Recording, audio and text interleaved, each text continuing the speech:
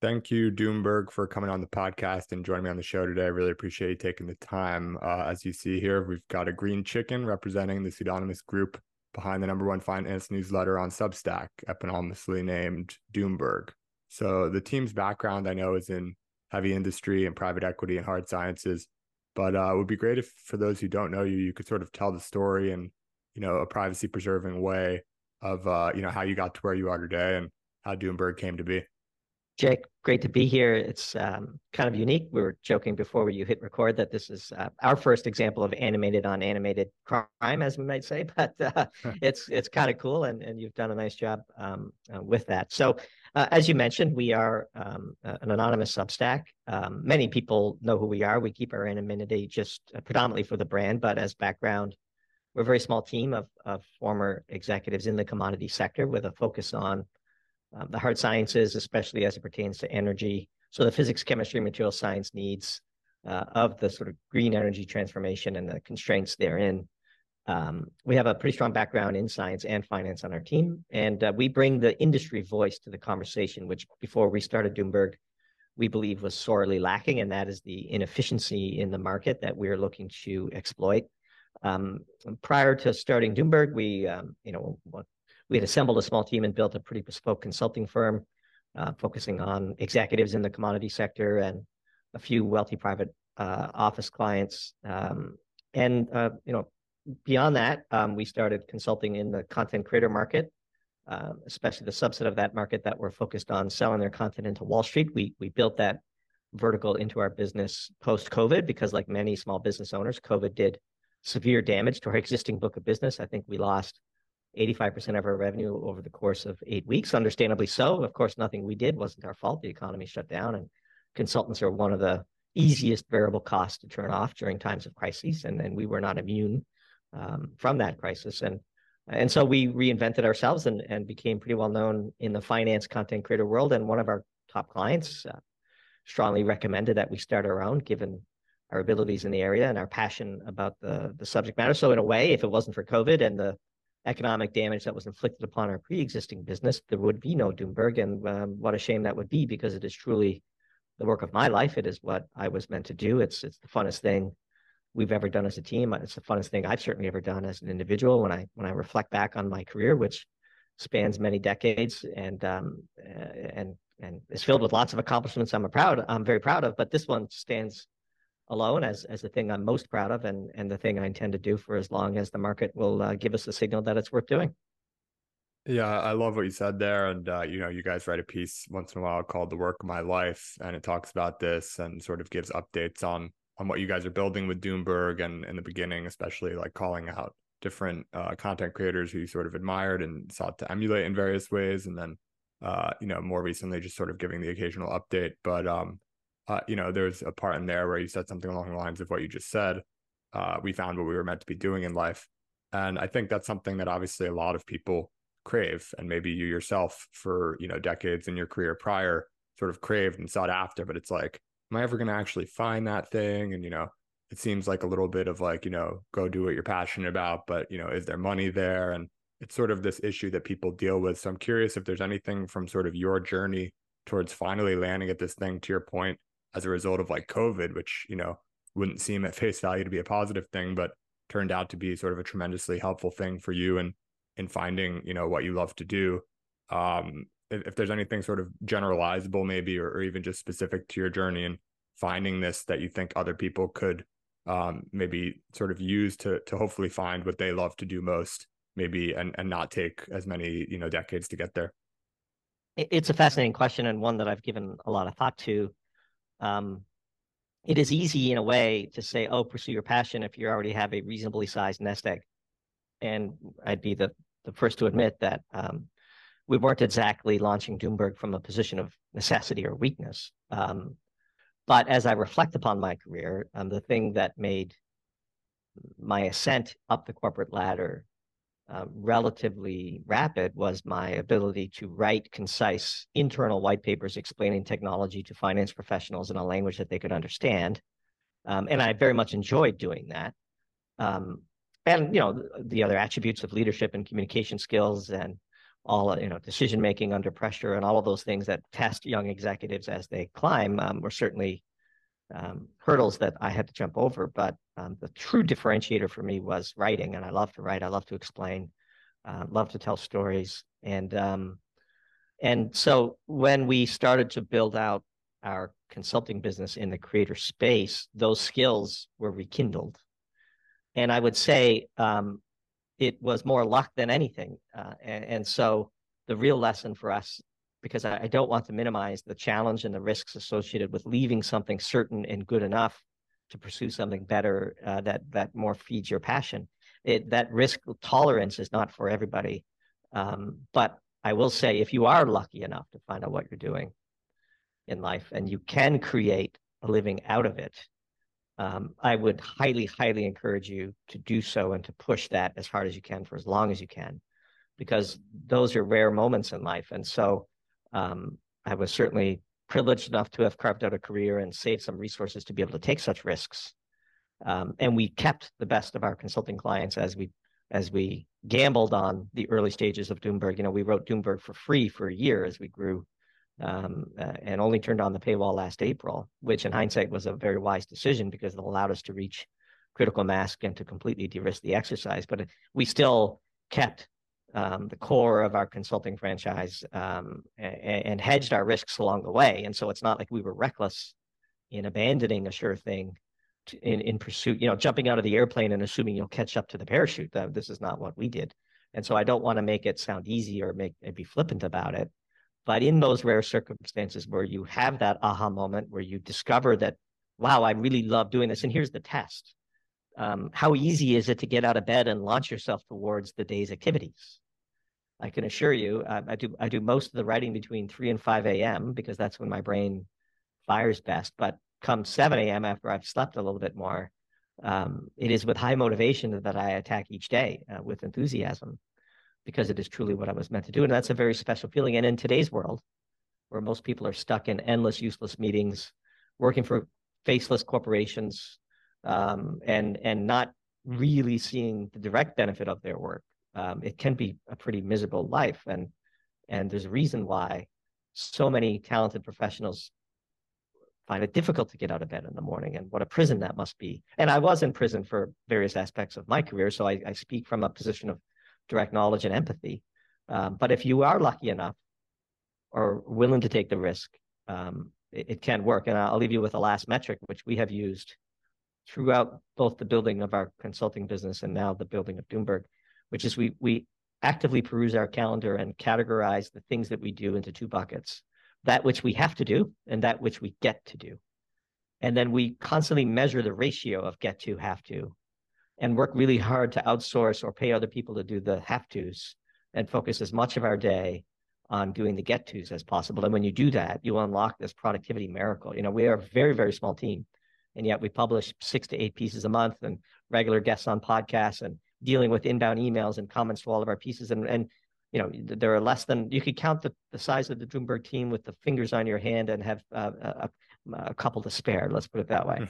And we've done all this together because we have focused on arranging our calendars to do only get-tos, and to be, you can be extraordinarily productive when you're doing what you love. It does not work for me to research, write, and promote these pieces. It does not work for our editor-in-chief to edit and to focus on the operations of the organization. It is what we were meant to do, and the market is telling us as much, and we're just going to keep doing it. Yeah, it's excellent advice overall, and appreciate you sharing it, and really resonates with me personally. This wasn't something that I was planning on covering at all, but I'm curious to go a little deeper in this direction. You mentioned that you do a lot of your writing between 3 and 5 a.m. Tends to be sort of when your best ideas come up.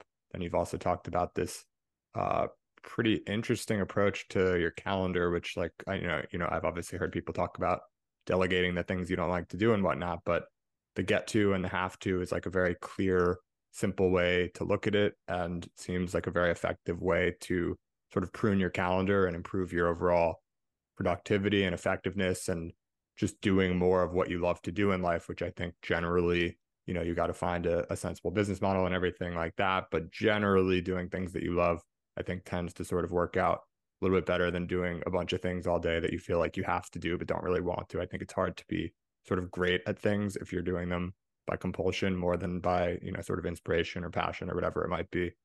So I'm curious, sort of diving into your schedule a little bit. How is it that you actually are up and writing between 3 and 5? Like, are you sleeping in a weird way? And how are you spending your days to basically accommodate this prolific writing habit and research and doing some of the distribution as well? So a couple of things. First, even when I was in the corporate world, I was sort of the king of the 5-minute meeting. If people wanted to get on my calendar, I would insist on a pre-read and a list of the decisions they were seeking from me. And then the meeting would be a quick discussion around that pre-read and the decision. And I would happily give people back 55 minutes of their calendar. We wrote a piece recently about the upcoming COP28 meeting called Cop Out. And we touched a little bit of this in the introduction where we talked about the fact that even as we were building our consulting firm and now with Doomberg, other than scheduled podcast appearances, we literally accept almost no meetings. On the flip side, we commit to the stakeholders in our lives that we will be utterly accessible. Text, DM, email, phone call. If people reach out to Doomberg, i.e. me or the editor-in-chief, you will get a swift and rapid response from us directly. We keep our inbox at zero. Every comment to our pieces gets a direct reply from me personally. We share the inbox duties between two of us. In return for having the complete freedom to do what we get to do whenever we have the time to do it, we commit to being utterly and completely accessible. And that's far easier to do. Even with our top clients that we've kept, they know that if they send a text, they will get a response. They know that if they call, the phone will get picked up. If they send an email, they will get a response. They don't need to have a meeting. We don't need to be on their calendars to feel important or to feel like we're delivering value. This is a chronic disease of the modern work schedule that is sapping productivity. And frankly, as we said in the piece, feeding inflationary pulses, because you have all these people in meaningless jobs doing meaningless work, filling their calendars, because a full calendar is the sign of an important person, of course. And we take the opposite approach quite proactively, made it part of our brand, conditioned our clients to expect that, declined countless meetings until they were conditioned to expect that. And if they didn't like the way that we worked, then we would find other clients. And so, because we're just so much more effective when you have all day to think and to discuss topics deeply or to write and or to research. Now, to your question about my sleep habits, not to get too deep into the weeds, but the average sleep cycle of a person is around an hour and 50 minutes, I believe. And then a really solid nap is around 20 minutes. And I have found that I generally need 3 sleep cycles and a nap a day. And so I might have 2 sleep cycles between, 10 p.m. and 2 or 3 a.m., wake up, do a couple of hours of writing, and then do another sleep cycle before I attack the day. And then in the middle of the afternoon, I might have a 20-minute nap. And I find that this works well for me, that in between sleep cycles, late in the, or early in the morning or late in the night, depending on how you characterize it, when the house is quiet and the kids are in bed and the only noise is your cat meowing for more food, that tends to be very productive for me personally. And that's just the way that it works. And of course, since I don't have a schedule tethering me, if I do manage to mess up my sleep schedule a bit, it's very easy for me to get back on track because I don't have, back-to-back meetings for 10 hours in the morning when I get up. I have nothing on the calendar in the morning. And so I tend to do the writing at night and the research during the day. And by research, I mean perusing social media and reading interesting articles and consuming content of other people and listening to podcasts. And, we've built such a critical mass of excellent readers that we crowdsource ideas from them. And we also consult with the experts within our portfolio of readers to make our pieces better. And so it's kind of reached this escape velocity, this network effect, where we have inbound suggestions for pieces.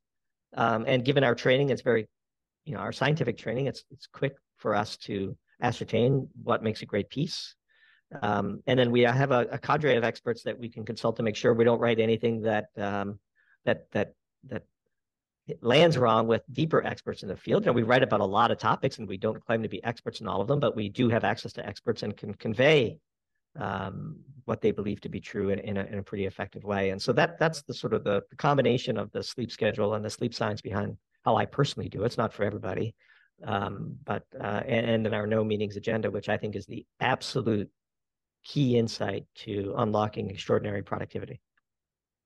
Yeah, that's fascinating from both the meetings and the sleep perspective. Super unusual, and I'm glad I asked, and definitely empathize with the meetings approach and have tried to implement it, but now sort of motivated to try even a little bit more. Basically, sort of reserved a couple of hours in which I schedule meetings, but that's it. So anyway, why are you doing this pseudonymously? So in the beginning, we had no social media footprint whatsoever. And it was a bit of an experiment. And we have some pretty strong marketing chops on our team. And one of the phrases that we employed as we were developing the brand concept of Doomberg is it's hard to be remembered if you don't stand out. And so if we had gone with one of our faces, just another vanilla face on Twitter, we do believe it would have been difficult to grow as quickly as we did. And the green chicken is nothing if not memorable. It's just a piece of clip art that we colored ourselves, of course, and anybody could have done it. But the beauty is in the simplicity, and the stunned eyes are a key part of the brand because it's sort of this tilted head with some confusion about it that sort of resonates with our ideal clients. And once we grew, then another observation swayed us as to why it is that we should stay anonymous. Whenever big Twitter accounts that were anonymous de-anonymized, we saw brand collapse and we saw engagement collapse, and the mystique is gone. And so while hundreds and hundreds of people know who we are on Wall Street and an industry, and we get countless communications to our personal phone numbers via text or email addresses for ideas, and people cheering us on from industry because we are their voice in many ways. For the broader brand protection, it's grown too big to de-anonymize now. And so it's mostly just about the brand. It's not like we're hiding who we are really. And we don't, there's nothing, that concerns us. Oh my God, like people have figured out who we are. It's not something we spend an ounce of time worrying about. We just do it for the brand now. And it also is just kind of fun. Like I do think this is the way future discourse on the internet is headed. People you joke about the metaverse and Zuckerberg's foray into it, but the video game Second Life was extraordinarily popular for a reason. People can create their own characters and their own, um, avatars, and online buying of branded goods is not as crazy as it sounds to the upcoming generation. And I think in that way, we're just slightly ahead of the curve. And so that's the real reason for it. If for example, if it became necessary that Substack would say declare that everybody has to publicly disclose who's involved in the various Substacks, it would be nothing for us. We would do it. It's not a big deal. It's more just about brand protection at this point. Yeah, it makes sense. And could definitely talk about that a lot longer as I sort of have my own views on pseudonymity, but don't want to digress too far with the conversation. So one thing, I read in sort of the deliberate choice on the green chicken was, you guys were inspired by Chicken Little, like the little paranoid bird that always thought the sky was falling. And obviously it's in the name as well, Doomberg. You guys have a bit of this imminent concern that there's troubling times ahead. I'm curious, and this sort of comes across in most of your pieces on energy and everything like this that we'll get into, but do you view the future and that, sort of negative prospects, do you think that's sort of inevitable at this point? Or do you view the future as sort of up for grabs? And is there an optimistic scenario that Doomberg is able to envision? Interesting question, and I'm glad you asked it. So we are what's known in psychological parlance as defensive pessimists. So we spend probably too much time pondering worst case scenario risk and ways to abate those risks, and then feel comfortable to take more chances in our life because the worst case scenarios are covered. And so we are susceptible to a concept that's known as doom scrolling, which I think explains, for example, the success of zero hedge. It's sort of everybody's fun exercise to doom scroll zero hedge and see if there's anything new to worry about in the world. And this genre resonates with people. And if you look at YouTube, for example, and the prepper channels and so on, and we're not quite that far off the ledge, but we are defensive pessimists. We do ponder worst case scenario risk. We are susceptible to a binge of doom scrolling once in a while, and so doom was in as we constructed the brand. Not to get too deep into the weeds, but we've explained this in the work of our life pieces and on other podcast appearances. We designed Doomberg as a business from the start. We brought the audience inside the creation of this business to join us in this journey. And the business is described across 5 pillars: brand, channel, technology, demand creation, and operations. And brand is a key part of it. And brand is a gut feeling. And brand is specifically the gut feeling you induce in your ideal clients as they interact with your product. And our ideal client is probably reasonably successful, well-educated, concerned about the future course of society, and is susceptible to a bit of doom scrolling themselves. And so we play off of that, but long term, we're actually quite optimistic. And our long-term readers will know that this is a bit of an inside joke. Chicken Little gets a terminal was the original brand concept behind Doomberg. And deep down, we are deeply optimistic about the human endeavor and our capacity to work through these challenges. But in the short to medium term, for sure, I do see potential choppy waters ahead, which is the classic thing that a defensive pessimist always sees, I suppose. Right. Yeah. No, I share the long-term optimism and understand the rationale for the perspective that you guys take, sort of in the near term, and the approach, and why it's helpful for brand and everything like that. So let's dive into energy a bit, which is sort of the lens through which you do a lot of your writing on sort of the economy at large, or whatever else it might be. Why is energy fundamentally upstream of so much, and sort of how has it become mostly understood and or misunderstood rather, and underappreciated by sort of the powers that be and the public? Yeah, great question. And it comes down to a fundamental phrase that we have tried to popularize throughout our writing, which is energy is life. And in fact, energy is the true currency. Fiat currencies just overlay our energy transactions in a way to try to make them more efficient. And what do we mean by energy is life?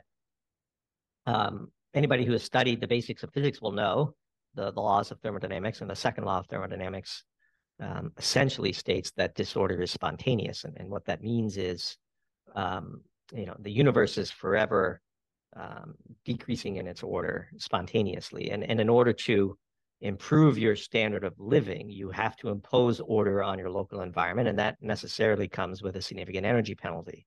And so, by definition, your standard of living is defined by how much energy you get to harvest. Technically speaking, it's defined by how much energy you get to waste, because you have to create waste heat in order to impose order. Right angles do not appear spontaneously in nature. And so your literal standard of living is defined by how much energy you get to harvest, which means the totality of the net energy we produce, the sort of energy profit that we produce as a society, it puts a cap on the total standard of living we can create for humans. And then the manner in which we allocate that net energy defines how equitable the planet is as it pertains to who gets to have how much. And why is it that we have lost our anchor to this fundamental axiom of physics is because we have become the victims of our own success. And so to the thought leaders and the elite policymakers in the Western world, energy comes from a light switch, and food comes from a few taps on an iPhone. This is, of course, sophisticated coverage for or shielding of the real work that is going on behind the scenes. The brilliant scientists, engineers, technicians, and laborers who are producing that net energy for the rest of us to exploit and to benefit from. And if you take too many bricks from the bottom to put it on top, the entire Jenga column collapses, of course. And one of the things that I think really resonates with our writing is this reconnection to the axioms of physics and to fundamental truisms, because really, once you have those as bedrock anchors to your thinking, the mistakes of the world become apparent, and the trends in, say, investments in those trends become readily apparent. And we don't give investment advice, but we do educate potential investors and deliver a framework through which they can make their own allocation decisions.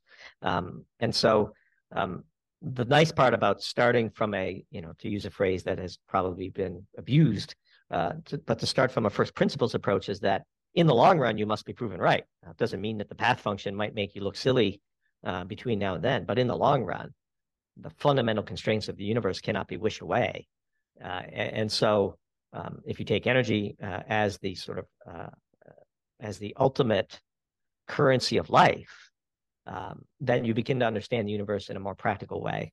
And that's essentially, we mix in a bit of crypto and a few single stock pieces and stuff, but 80% of our pieces build off of that theme, consult the basics of physics, and demonstrate how a certain set of policy decisions might be good or, unfortunately, more so filled with folly. Right. I think that's a great sort of introduction. And where I'd like to go next is to discuss sort of Doomberg's ideal energy strategy, at least sort of the most sensible energy strategy available to humanity today. And so you've described that as, I think if I can break it into kind of three parts, it's replacing coal with natural gas, scaling nuclear power, making that sort of the centerpiece, and, also scaling out renewables like wind and particularly solar. And maybe that's not a fair sort of breakdown into three pieces. However you want to break it up, obviously go ahead and do so. But if you could sort of introduce those, that strategy and explain the rationale a bit, and then maybe also sort of compare it to some of the more popular prevailing alternatives, which obviously are sort of undervaluing nuclear, for example, and maybe moving too quickly to go green, sort of describing why those are sort of incorrect and unideal strategies. Yeah, you got almost all of it right. We think wind is a complete misallocation of capital, but we'll get into that. So yes, there is no path. So let's take a step back. What function are we trying to optimize? And we take it as an axiom that carbon emissions are something we would like to minimize. Lots of people would argue as to whether that is wise or not, but if you just assume that the function we're trying to maximize is the ratio of the total net energy we produce divided by our carbon emissions, then the policy framework that flows from that is self-evident. And we say, divided by, because there is really no solutions, there are only trade-offs. And far too often, the real trade-off of hardship imposed upon current living humans is brushed aside as people put forward simplified and grossly ignorant energy policies that will condemn billions of people to much lower standards of living and in many cases even death and starvation.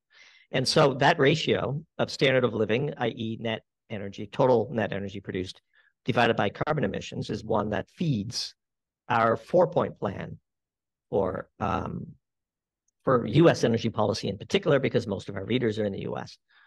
First, as you correctly articulated, first and foremost, we think we need a complete revitalization of our relationship with nuclear energy.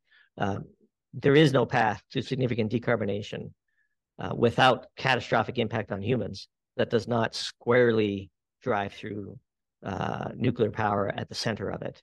And so if we only had one policy proposal to make, it would be that one.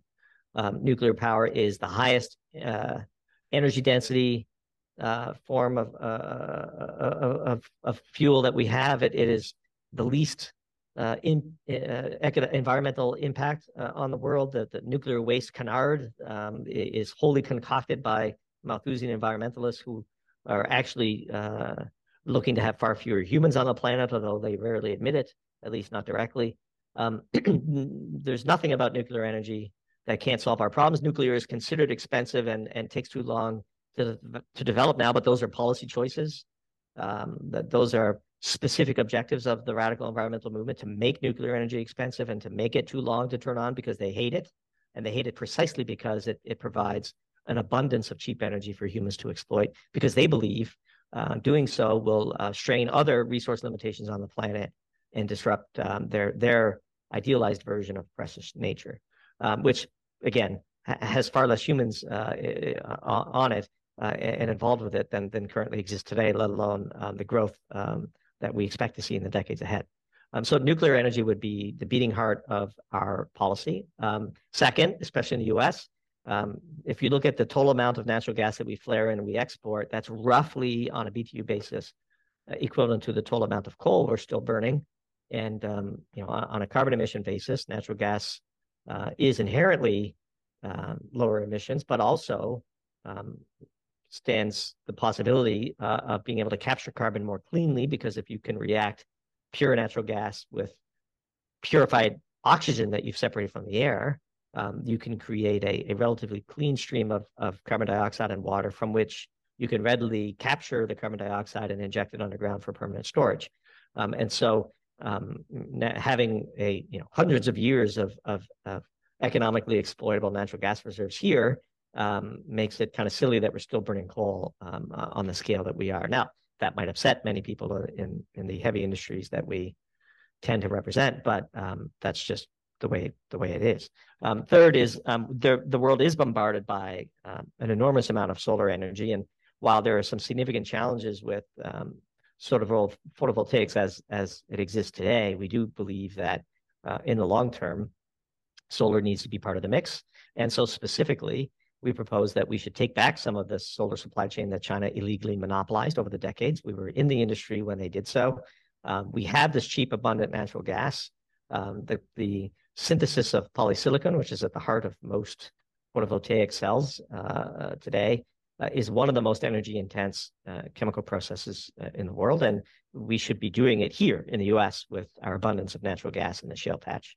And then finally, in our effort to decarbonize the transportation sector, we have proposed that we should focus our efforts on plug-in hybrid electric vehicles as opposed to full battery electrics, because battery materials are the constraint.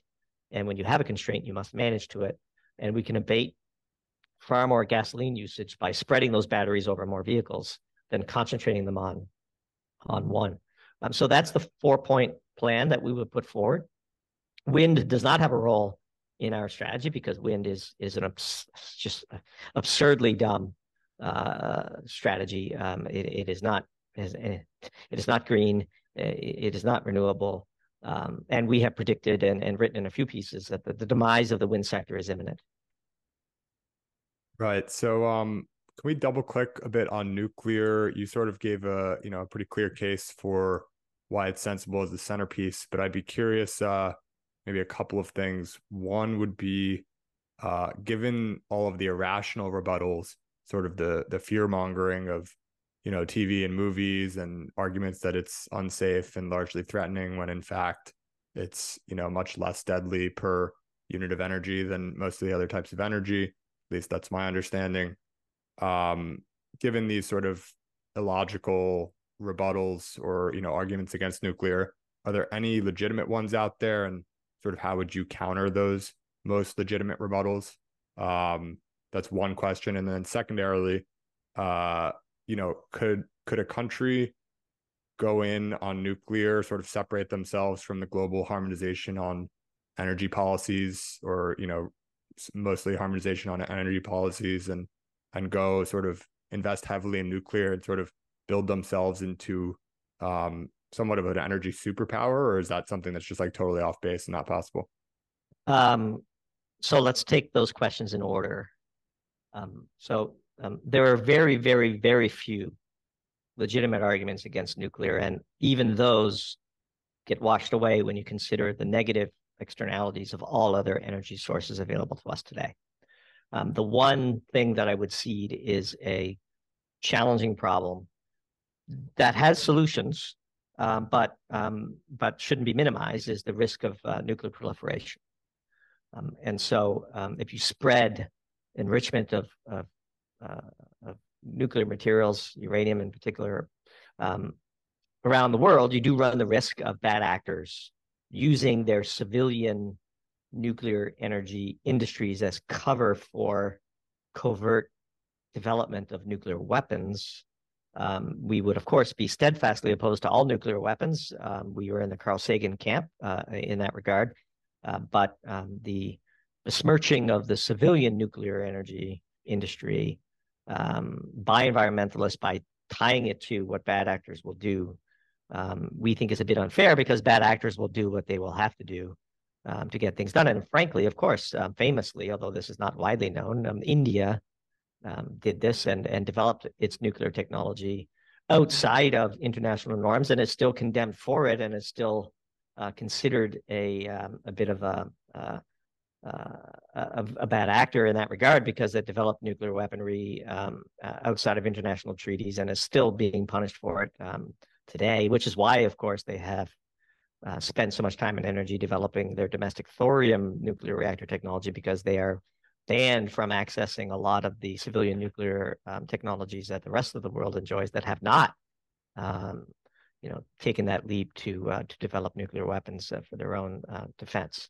And so nuclear proliferation is the one counter to our proposal on nuclear energy that we would say requires some dedicated effort. These, of course, are political decisions and can be managed, but and again, compared to the burning of coal or the alleged catastrophic consequences of carbon emissions, if those catastrophic consequences of carbon emissions are true, then dealing with nuclear proliferation is just on one side of the scale and the end of the world is on the other. And so it is not a compelling argument against it.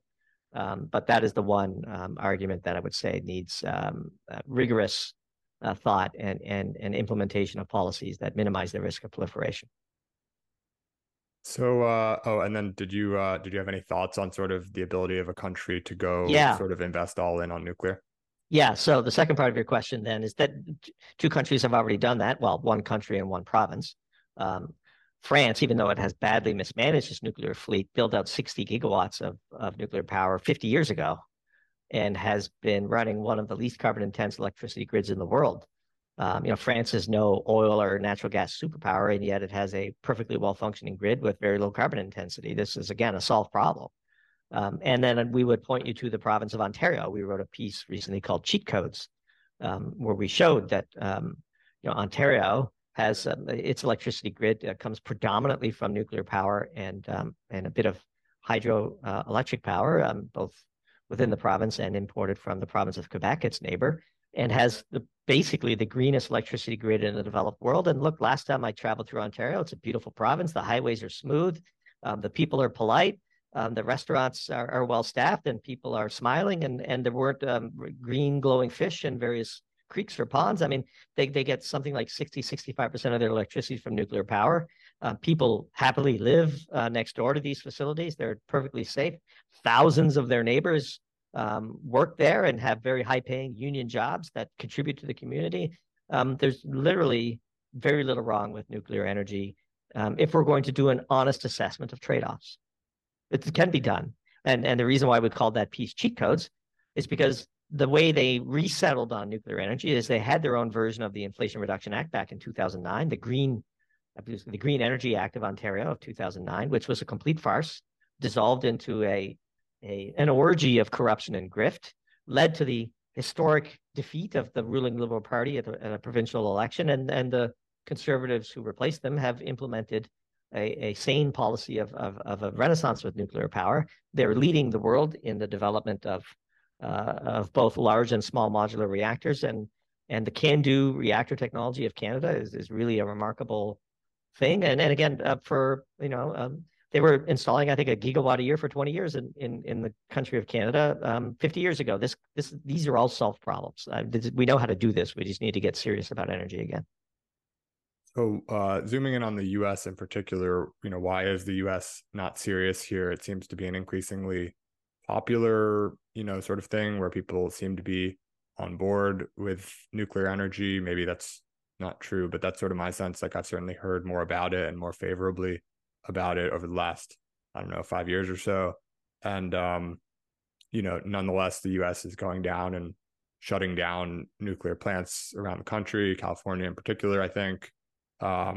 What's the sort of, this isn't something that opposes like the green movement or climate change, which is probably like number one on, a lot of the powers that be's sort of agenda. So why not nuclear from their perspective? So the acid test of the seriousness of environmentalists who claim to be concerned about carbon emissions is in fact their stance on nuclear power. And I would correct one thing that you said. Gavin Newsom, governor of California, who undoubtedly has very few things in his political philosophy that we would agree on, has worked to keep the last remaining nuclear power plant in California operable, the Diablo Canyon, which provides 10% of the state's electricity and 20% of the state's baseload power. Some would argue that he is cynically keeping this plant open out of political necessity because he has ambitions for higher office. And we would say, so what?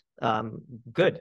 This is the whole point of politics, to force politicians to make decisions that are right for society. And so while we would disagree with Gavin Newsom on almost everything else, credit where credit is due, he has spent significant political capital and confronted the more radical environmental Malthusians in his political base to keep Diablo Canyon operable for as long as possible. And we applaud him for that. And in fact, same thing happening in Michigan. The governor of Michigan seems to have some ambitions for higher political office, and she is working hard to keep or to restart the Palisades nuclear power plant, which would be the first restart of a shuttered nuclear power plant in the history of the U.S.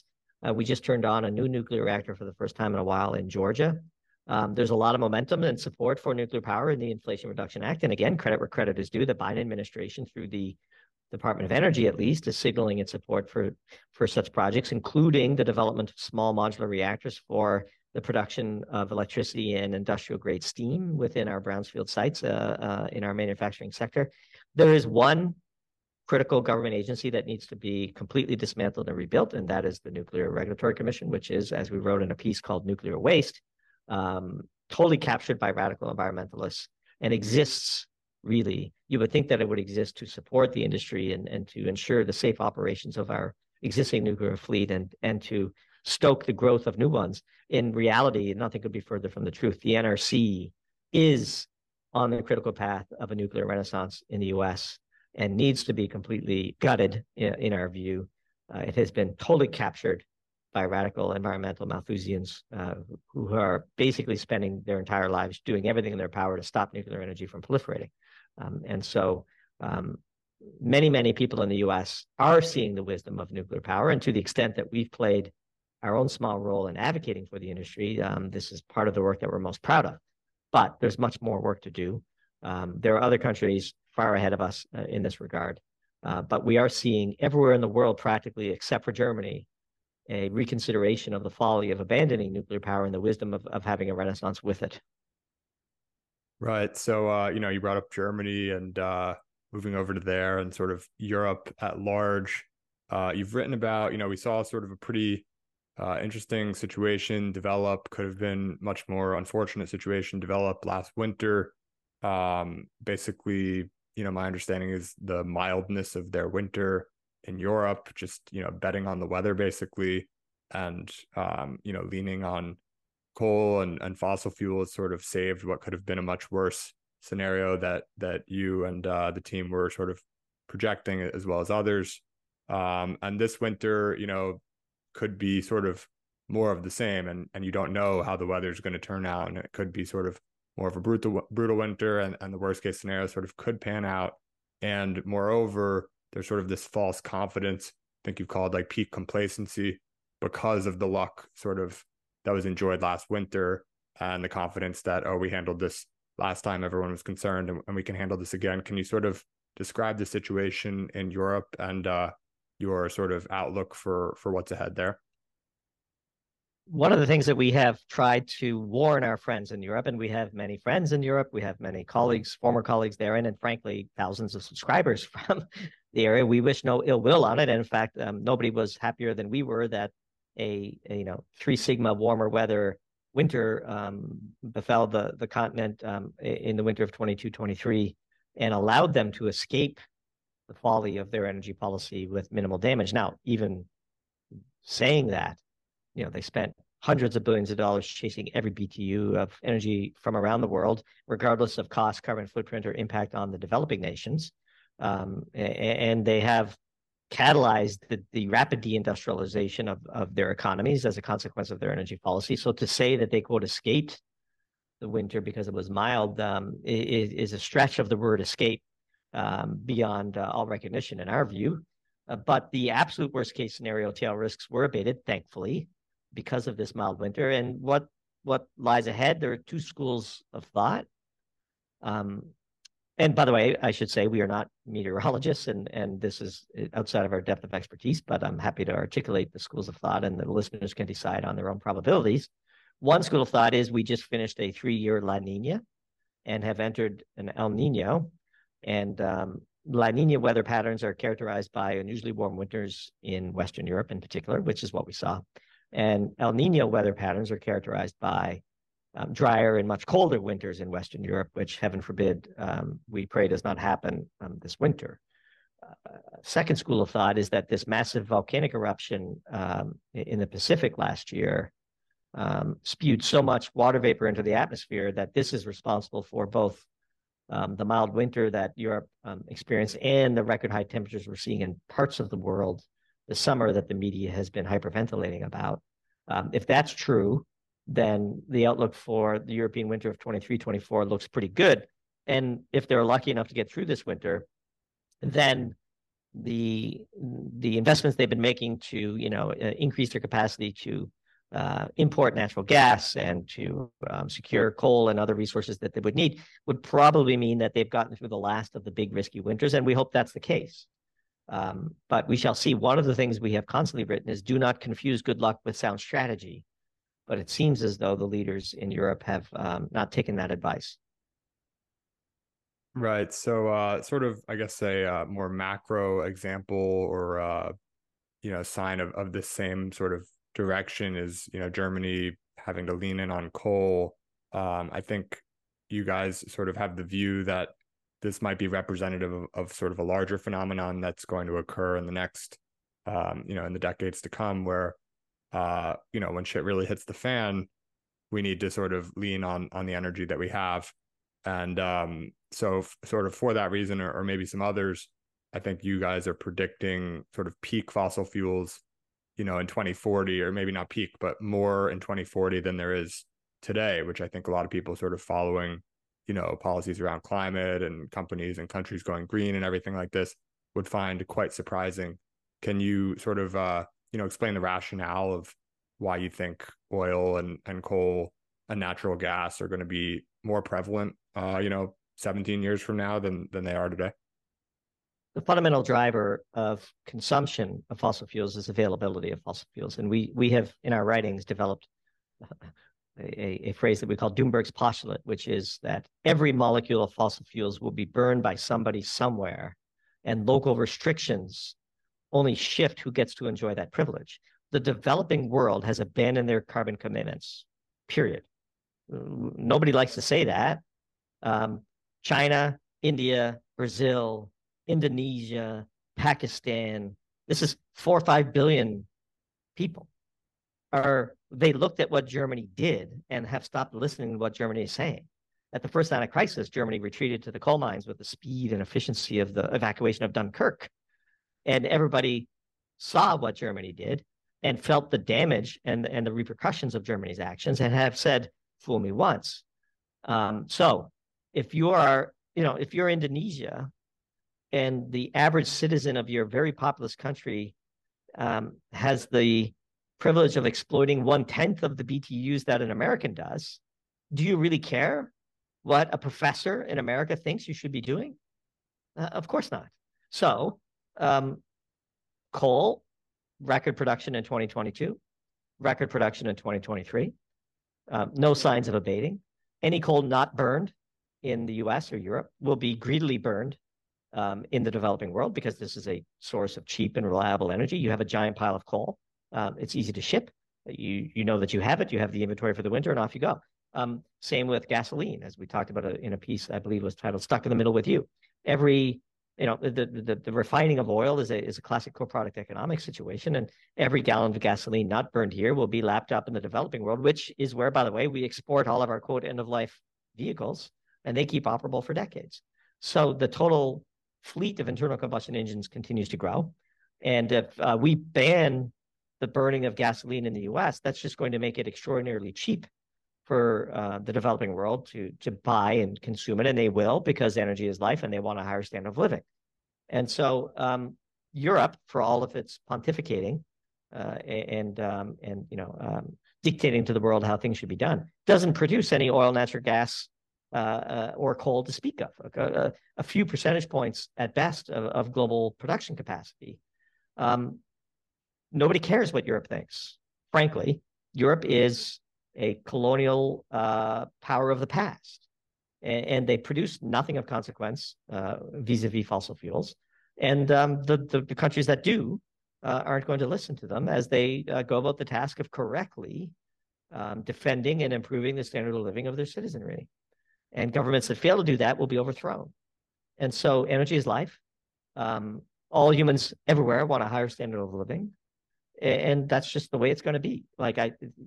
Europe has as much say in how much coal gets burned in the world as you and I do, which is none, period. China, it doesn't care what Brussels has to say about the fact that it's building out dozens of world-scale coal power plants right now. Why? Because China cares about the stability of the Chinese Communist Party's rule, and in the absence of a sufficient amount of energy to maintain the standard of living of its people, it will be overthrown.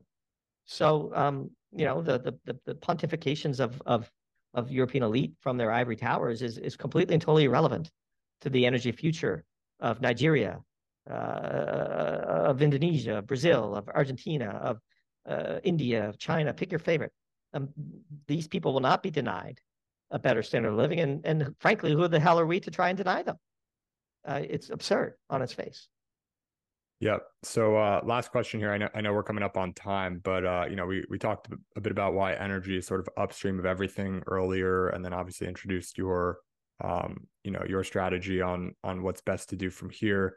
If we did employ that strategy, if we did invest in nuclear and replaced some coal with natural gas and maybe improved along solar as well, or even just nuclear on its own, if we really invested heavily on a national scale in the US, but on a global scale in nuclear energy, and everything sort of went Doomberg's way, what are the downstream impacts of that sort of energy revolution on the rest of the world? What's sort of the optimistic future that you could envision if this scenario did sort of come to fruition?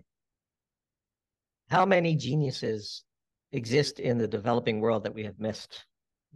People talk about the rate of change of the environment, but what about the rate of change in technology? And I was shaped by reading Ray Kurzweil's book, The Singularity is Near, which is almost a cliche now, but when I read it decades ago for the first time, it really had an impact.